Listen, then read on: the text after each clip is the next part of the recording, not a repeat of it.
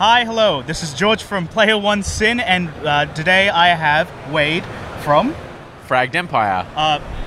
For the people watching at home, which is basically just Facebook, can you tell us what exactly Fragged Empire is? So Fragged Empire is a role-playing game that I designed. I made it about 4 years ago. I launched a Kickstarter thinking, oh, this will be a nice little small project, and it went a little bit nuts. A bit too far? Yes, I was aiming for 15,000 and I got like 100 and something thousand. Oh, shit. So I fired myself from my old job as a graphic designer, and now this is what I've been doing for the last 4 years, and yeah, I really enjoy it. So it's been going well. That's awesome. What inspired you to make this game to begin with? So a couple of things. The first one is like, okay, well, of course, I made the sort of role-playing game that I would enjoy. Right. Okay, so that's kind of the default thing. But the other one was I had moved from the country to the city, lost a lot of my social circles, and I thought I wanted to do something productive with my spare time. I'm either gonna play computer games and watch movies and waste away, or I'll try and make something. And so I really liked game design. I'm a professional graphic designer. I'd published books before. And so I was making this little side passion project and got ridiculously carried away with it. Did you do some of the art, or was that like... So no, I do all the the logos and the layout and stuff. Good stuff. But I hire much more talented people. So I actually have a bit of a team behind me. I have currently 3 artists who I send them as much work as they want. And then I've got a team of about 4 or 5 writers. And they're from all over the world. I just contract them from different stuff, and yeah. That's really cool. I'm actually someone who's kind of interested in getting into making tabletop games, or just games in general. Yeah.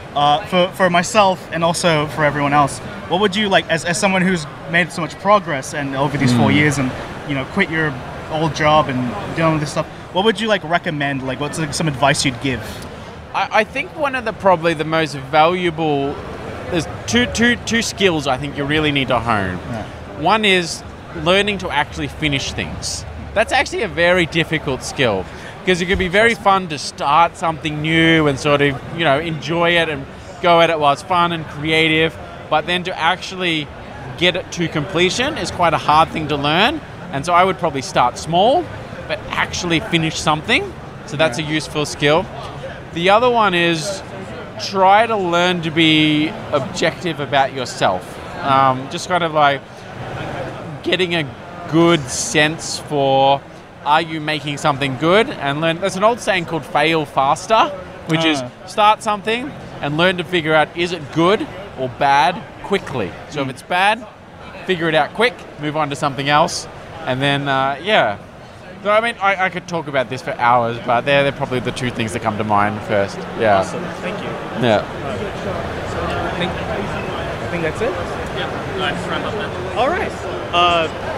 So thank you for giving us the opportunity to interview you. This is actually, in a weird way, kind of a personal pleasure, because I played this game 2 years ago, and it was it was my first time playing something that wasn't D&D. Yeah. So it's really nice. You're my target audience is people who have played D&D and want to do something different.